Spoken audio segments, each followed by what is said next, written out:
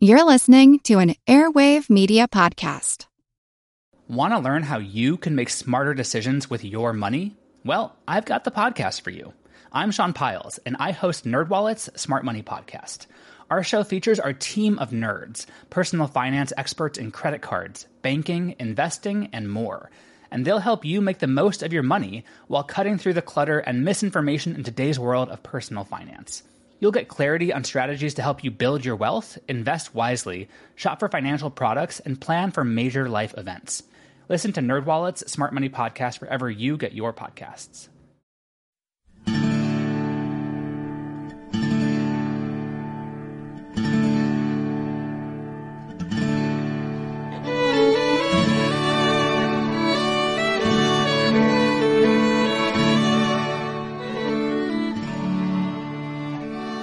Hey everyone, thanks for tuning in to the 87th episode of our Civil War podcast. I'm Rich. And I'm Tracy. Hello y'all, welcome to the podcast. This week we're going to set the stage for the Battle of Mill Springs, which was fought between Union and Confederate forces in south central Kentucky on January 19, 1862. Mill Springs was fought 4 months after Kentucky's neutrality officially came to an end, and although small when compared to the great battles of the Civil War, it was the Union's first clear-cut victory west of the Appalachians, and so was widely celebrated across the North. It's been said that Mill Springs has been called by more names than perhaps any other Civil War battle.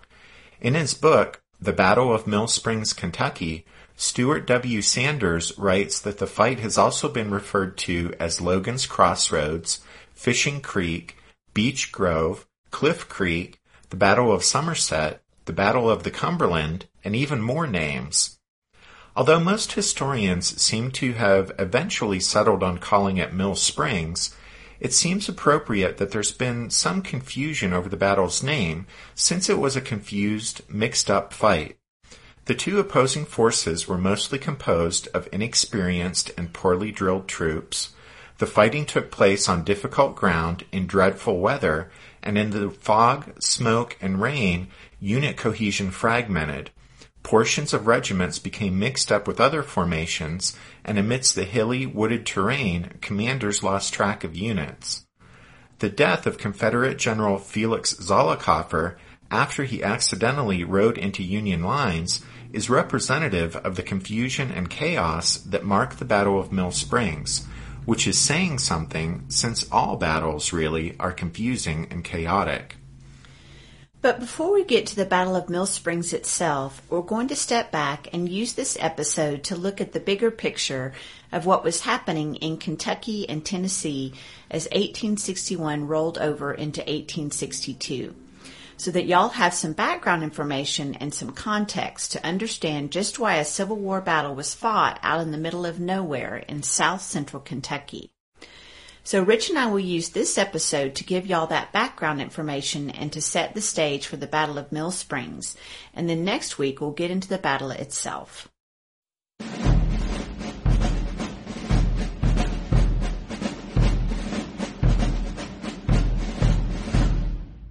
Previously on the podcast, we've discussed Kentucky's short-lived neutrality after the start of the Civil War. So you guys know about how Confederate General Leonidas Polk, at the beginning of September 1861, broke the stalemate when he ordered troops into Kentucky to seize the bluffs along the Mississippi River at Columbus, and how, in response, several days later, Ulysses S. Grant moved to occupy Paducah and secure the mouths of the Tennessee and Cumberland rivers. Well, then, on September 7th, the Unionist majority in the Kentucky State Legislature ordered the Stars and Stripes raised over the state capitol, and 4 days later, they demanded that all Confederate troops withdraw from the Bluegrass State. But in western Kentucky, Leonidas Polk had no intention of giving up Columbus, from whose bluffs Confederate guns could control the Mississippi, and over in eastern Tennessee, the Confederate commander Brigadier General Felix Zollicoffer advanced from Tennessee into the Bluegrass State. While Leonidas Polk was an Episcopal bishop turned Confederate general, Zollicoffer was a newspaper editor turned Confederate general. Unlike Polk, though, Zollicoffer actually had some military experience, even if it was just a brief and undistinguished stint in 1836 as a militia officer in the Second Seminole War. Besides gaining recognition as editor of several influential newspapers in Tennessee, Zollicoffer was also active in politics, serving as comptroller of the state treasury, state senator, and then spending 6 years in Washington as a member of the U.S. House of Representatives. Although he opposed secession, Zollicoffer declared his allegiance to Tennessee when the Civil War broke out, and he was appointed a brigadier general in July 1861. He was assigned command of Confederate troops in East Tennessee. He was 49 years old in January 1862. Zollicoffer's mission was to counter the Unionist volunteers organizing and drilling at Camp Dick Robinson in central Kentucky, since Confederate authorities feared those enemy troops would at any moment move to seize the strategic Cumberland Gap and invade East Tennessee.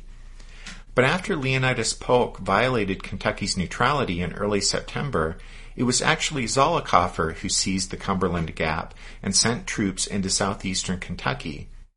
With Polk at Columbus over on the Mississippi and Zollicoffer to the east seizing and fortifying the Cumberland Gap, the new Confederate commander in the Western Theater, Albert Sidney Johnston, ordered Simon Bolivar Buckner to advance from Tennessee and grab Bowling Green. And so the Confederates established a 400-mile defensive line stretching across southern Kentucky. If you don't have a map handy, you can still easily picture the situation in your mind's eye by remembering that Polk held the left flank at Columbus, Buckner protected the center at Bowling Green, and Zollicoffer guarded the right flank at the Cumberland Gap. And especially for our listeners in other countries, we should probably say that the Cumberland Gap is a historic pass through the Appalachian Mountains, near where the states of Kentucky, Virginia, and Tennessee all meet. And it's one of the most important pieces of land in American history. It was the spot where two pioneer roads converged, and historians estimate that between 1760 and 1850, about 300,000 people went through the Cumberland Gap headed west. And control of the Cumberland Gap was strategically important in the Civil War because it could be used as an avenue of invasion, allowing a Union army the opportunity to strike south into eastern Tennessee, or allowing a Confederate army to strike north into Kentucky. And so after Kentucky's neutrality came to an end, Zollicoffer seized the Cumberland Gap, and not content to remain on the defensive, he advanced from eastern Tennessee into the Bluegrass State to skirmish with Union forces there. The Federal troops Zollicoffer was taking on were under the command of Brigadier General George H. Thomas. Thomas was a career Army officer. He was also a Southerner, a Virginian, who chose to remain loyal to the Union. He had graduated from West Point in 1840, ranking 12th in his class of 42, 6 behind classmate William Tecumseh Sherman. Thomas was commissioned a second lieutenant in the artillery and sent off to Florida, where he participated in the Second Seminole War. He also served with distinction in the Mexican-American War, ending his service in Mexico as a brevet major. In the years between the Mexican-American War and the Civil War, Thomas held numerous posts, including a return to West Point as an instructor in cavalry tactics and also in artillery. In 1855, he attained the permanent rank of major in the regular army and was assigned to the elite 2nd Cavalry Regiment. Other Southern officers who served with the regiment were Albert Sidney Johnston, William Hardy, Earl Van Dorn, E. Kirby Smith, John Bell Hood, Jeb Stuart, and Robert E. Lee, and his nephew, Fitzhugh Lee. In Texas in August 1860, while on patrol against Comanches, George Thomas was severely injured when an arrow lodged in his chest. To recuperate from the wound, he was granted a 1-year leave of absence from the Army, which began in November 1860. It was during that leave that Thomas chose to remain loyal to the flag he had served for over 20 years, even though his home state of Virginia seceded from the Union. For that decision, he was disowned by most of his family and branded a traitor by most Virginians. At the time of the Battle of Mill Springs, George Thomas was 47 years old. After choosing to remain loyal to the Union, Thomas saw rapid promotion to lieutenant colonel and then colonel, and was commissioned a brigadier general of volunteers in August 1861. On September 10th, he assumed command of Camp Dick Robinson in central Kentucky. After Zollicoffer's Confederates crossed into Kentucky and started skirmishing with Union Home Guard troops, Thomas sent the 7th Kentucky Infantry and the 1st Kentucky Cavalry to the Rockcastle Hills near London to block any Confederate advance. Those troops established Camp Wildcat, located on a mountain near the road that connected the Cumberland Gap to central Kentucky. In his book on Mill Springs, Stuart Sanders writes, quote, Zollicoffer decided to rout the enemy at Camp Wildcat before advancing into central Kentucky. With more than 3,500 troops, he marched northward. On October 14th, Brigadier General Alban Shepth and the 14th Ohio, 17th Ohio, and 33rd Indiana Infantry Regiments and Battery B of the 1st Ohio Artillery reinforced Camp Wildcat. One member of the 1st Kentucky Cavalry called Shepth a Hungarian by birth and a fine-looking man, rather youthful-looking for the position and clean-shaven, with the exception of a long, waxed mustache parted in the middle, which gave him, notwithstanding his pleasant manners, a fierce, warlike appearance. The Union troops needed more than looks, however, for the Confederates appeared at Camp Wildcat on October 21st.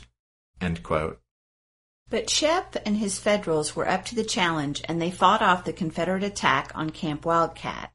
Confederate casualties were probably around 11 killed and 42 wounded, while the Yankees suffered 6 killed and 23 wounded. After failing to take Camp Wildcat, Zollicoffer called off his planned invasion of central Kentucky. But although the Confederates then fell back to Tennessee, Thomas still expected the aggressive Zollicoffer to renew the offensive at some point, so he moved his headquarters farther south and also sent Shepth to Somerset to keep watch on the rebels. It was about this same time that Department of the Cumberland commander, William Tecumseh Sherman, found that he was unable to handle the stress and the challenges that accompanied high command, so Washington replaced him with Brigadier General Don Carlos Buell. And just as an aside, but it's important to remember that in the war's Western theater, while the Confederacy's huge Department No. 2 was under the command of one man, Albert Sidney Johnston, Federal command in the West was split between two departments, those commanded by Henry Halleck and Don Carlos Buell. Halleck would command in the western part of the Western theater, and Buell would command in the eastern part, if that makes sense. Both Halleck and Buell were ambitious, and both men aspired to be named the sole Federal commander in the West. But Halleck especially would lose no opportunity to toot his own horn and press his case to be put in charge of the entire Union war effort in the Western theater. Right. So anyway, first Sherman and then Buell were pressured by the Lincoln administration and the War Department to invade eastern Tennessee. You see, East Tennessee was a mountainous region with few slaves, and 2/3 of the area's voters had cast their ballots against secession in the referendum that was held in June 1861. Knowing that Unionist sentiments still ran strong in eastern Tennessee, Abraham Lincoln wanted federal troops to enter the region just as soon as Kentucky's neutrality came to an end. But the president completely failed to appreciate the enormous logistical difficulties of advancing a military force through the barren countryside and rugged terrain from Kentucky over the Cumberland Gap and into eastern Tennessee. Buell did appreciate the difficulties, and besides that, he realized that while President Lincoln had political motives for invading eastern Tennessee, there were precious few legitimate military reasons to do so. And as a result, Buell wished instead to advance on Nashville in north-central Tennessee, Nashville being an important Confederate rail link, manufacturing center, and supply depot.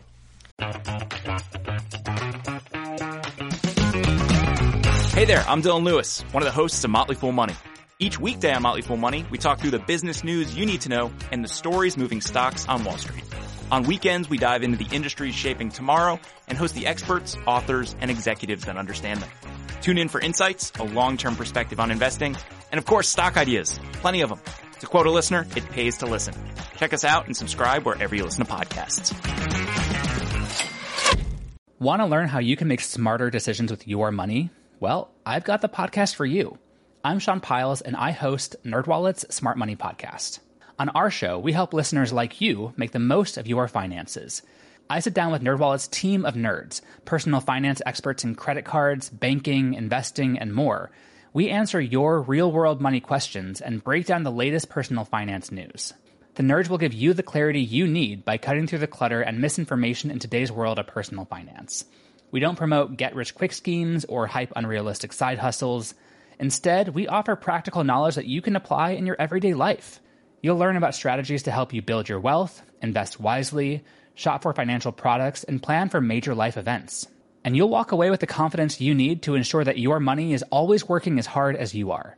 So turn to the nerds to answer your real-world money questions and get insights that can help you make the smartest financial decisions for your life. Listen to NerdWallet's Smart Money Podcast wherever you get your podcasts. Not realizing that neither Sherman nor his successor Buell really intended to invade from Kentucky, the Tennessee Unionists staged an uprising in early November, attacking Confederate outposts in the mountains and burning 5 railroad bridges. But with no federal invasion to support them, the Unionists quickly found themselves hunted down and rounded up by Confederate troops. Scores were arrested, 5 were hung, and the rest imprisoned.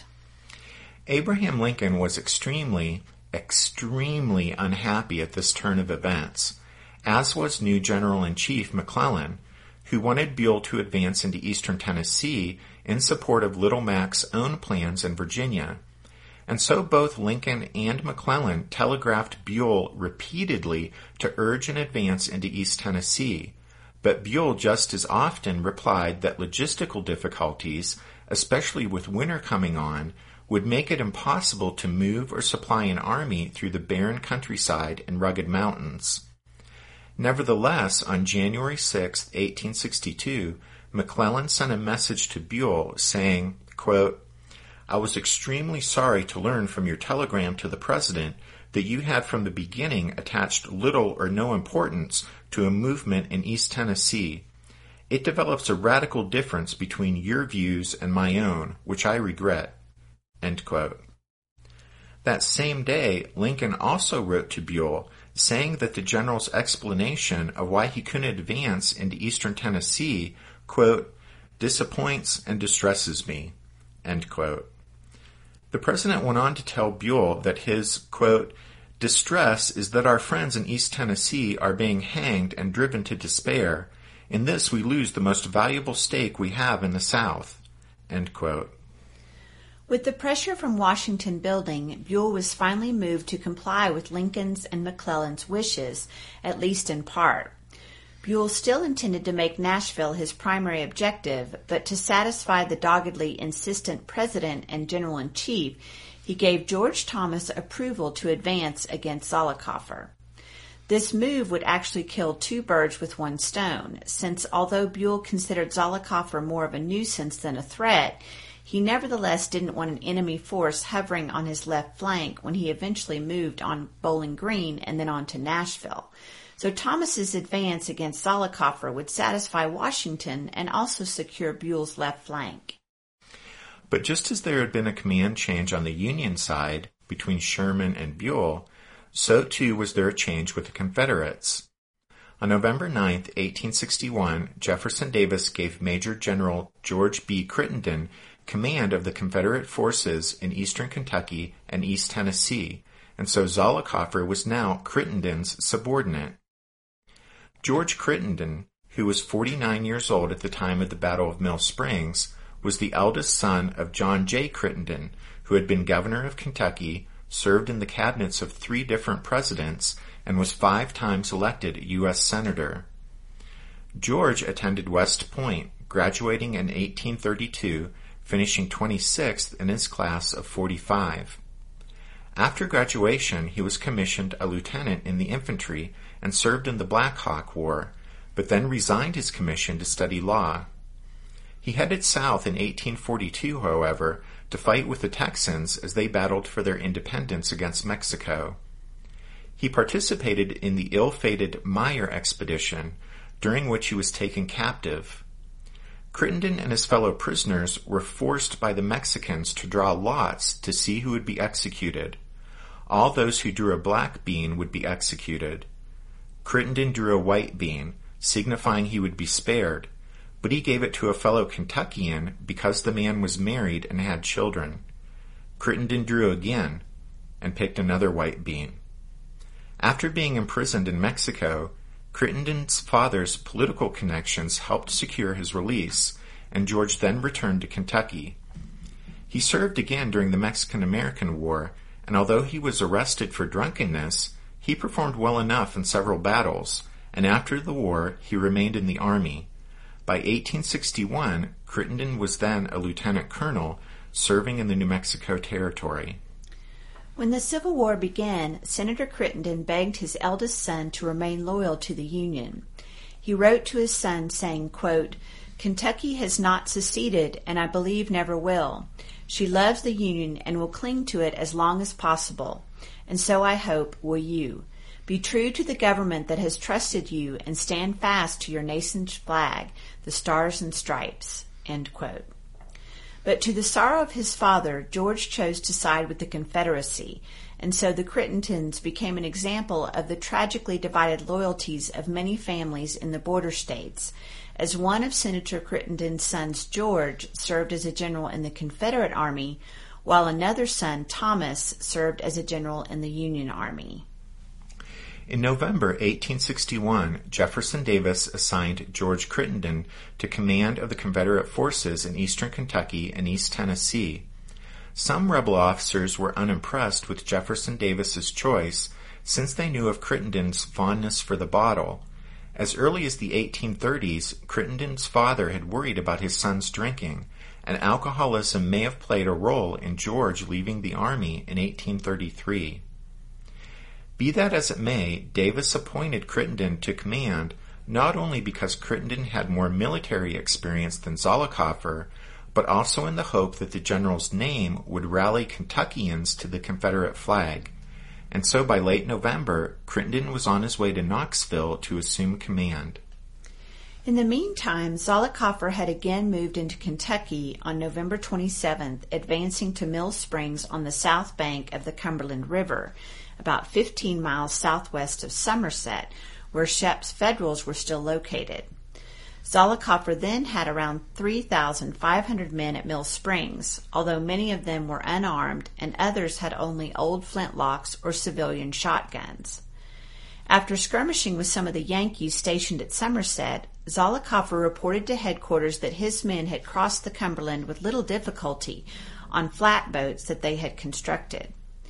And then, several days later, on December 5th, without permission, he shifted his entire force over the river to Beech Grove, just north of Mill Springs, and there the Confederates set about building cabins and establishing winter camp. Even though he had the river at his back, Zollicoffer believed Beech Grove was a defensible position, and since it placed his troops closer to the Yankees at Somerset, he could better respond to enemy movements. By this time, Zollicoffer had a little over 6,100 men under his command in 7 infantry regiments, 2 7-gun artillery batteries, and 3 battalions and 4 companies of cavalry. While Zollicoffer was crossing the Cumberland and starting work to establish his winter camp at Beech Grove, Crittenden had been in Richmond, called there for consultations with Jefferson Davis. But when Crittenden returned to his headquarters at Knoxville and discovered that Zollicoffer had relocated to the far side of the Cumberland, he was dismayed and immediately ordered Zollicoffer to withdraw back to the south side of the river. Crittenden realized that if the Federals consolidated their forces and moved against Zollicoffer, the Tennessean would be in trouble with his back against the river. Meanwhile, on December 29th, Buell ordered Thomas to link up with Shep and drive Zollicoffer out of Kentucky. And so Thomas moved out on December 31st. He took with him his 2nd Brigade, consisting of the 4th Kentucky, 10th Kentucky, 10th Indiana, and 14th Ohio, as well as 2 regiments from another brigade, the 2nd Minnesota and 9th Ohio. Joining those infantry units was the 1st Kentucky Cavalry and also Battery C of the 1st Ohio Light Artillery. Although Thomas's force started off in high spirits, bad weather and terrible roads soon made it a miserable march. It started to rain and then sleet, and the dirt roads turned to mud. One soldier in the 10th Indiana recalled that, quote, "All will agree that the worst roads on the face of the earth at that time were between Columbia and Somerset. The mules sank to their bellies and wagons to their axles. Details were made to help the teams along, but our progress was very slow." End quote. Over the almost impassable muddy roads, it took 18 exhausting days for Thomas's force to make a march that most of the men had expected would only take them 3. But finally, on January 17th, the bedraggled Federals' advance guard reached Logan's Crossroads, about 10 miles north of Zollicoffer's position at Beech Grove and 8 miles west of Somerset. While Thomas waited for the rest of his force to close up on Logan's Crossroads, he sent word to Shep to send him 3 regiments and an artillery battery from Somerset. Meanwhile, Crittenden, worried over the situation on Zollicoffer's front, had left Knoxville and reached Mill Springs on January 3rd. Upon his arrival, Crittenden was shocked to find Zollicoffer was still over at Beech Grove on the north side of the Cumberland River.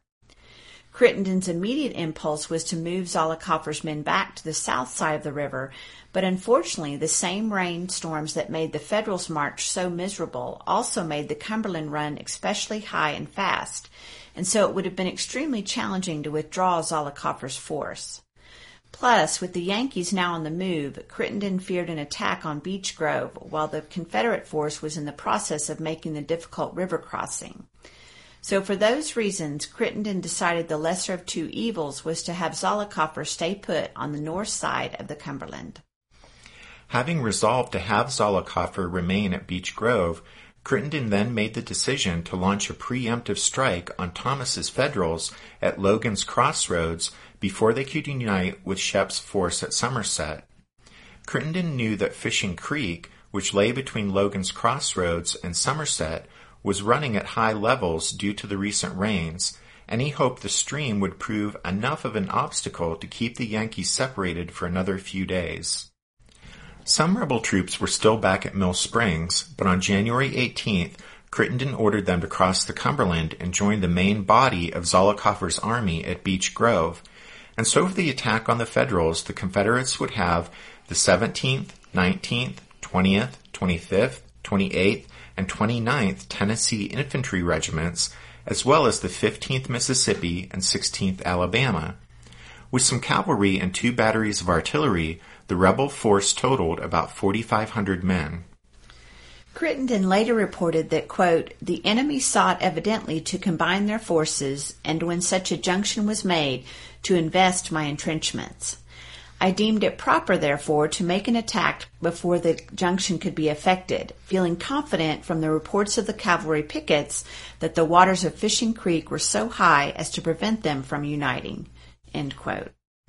But Crittenden's intelligence was faulty because Shep, after he received Thomas's message, had already managed to send 3 regiments, the 1st and 2nd East Tennessee and the 12th Kentucky, and an artillery battery over the flooded creek and to Logan's Crossroads, bringing the Federal numbers there up to about 4,800 men.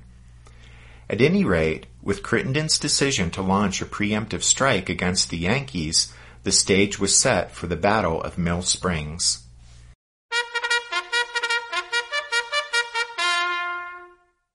That means it's time for this episode's book recommendation, and our recommendation this time is The Battle of Mill Springs, Kentucky by Stuart W. Sanders.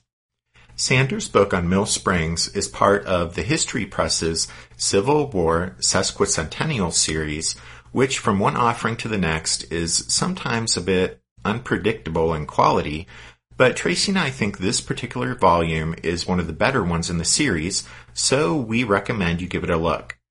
You can find The Battle of Mill Springs, Kentucky by Stuart W. Sanders and all of our other book recommendations by going to the podcast website, which is www.civilwarpodcast.blogspot.com. As we wrap things up this week, we want to thank Mike B. from Nebraska, from Lincoln, Nebraska, Peter B. from North Carolina, and Kevin F. from Texas for their donations. Thanks, guys.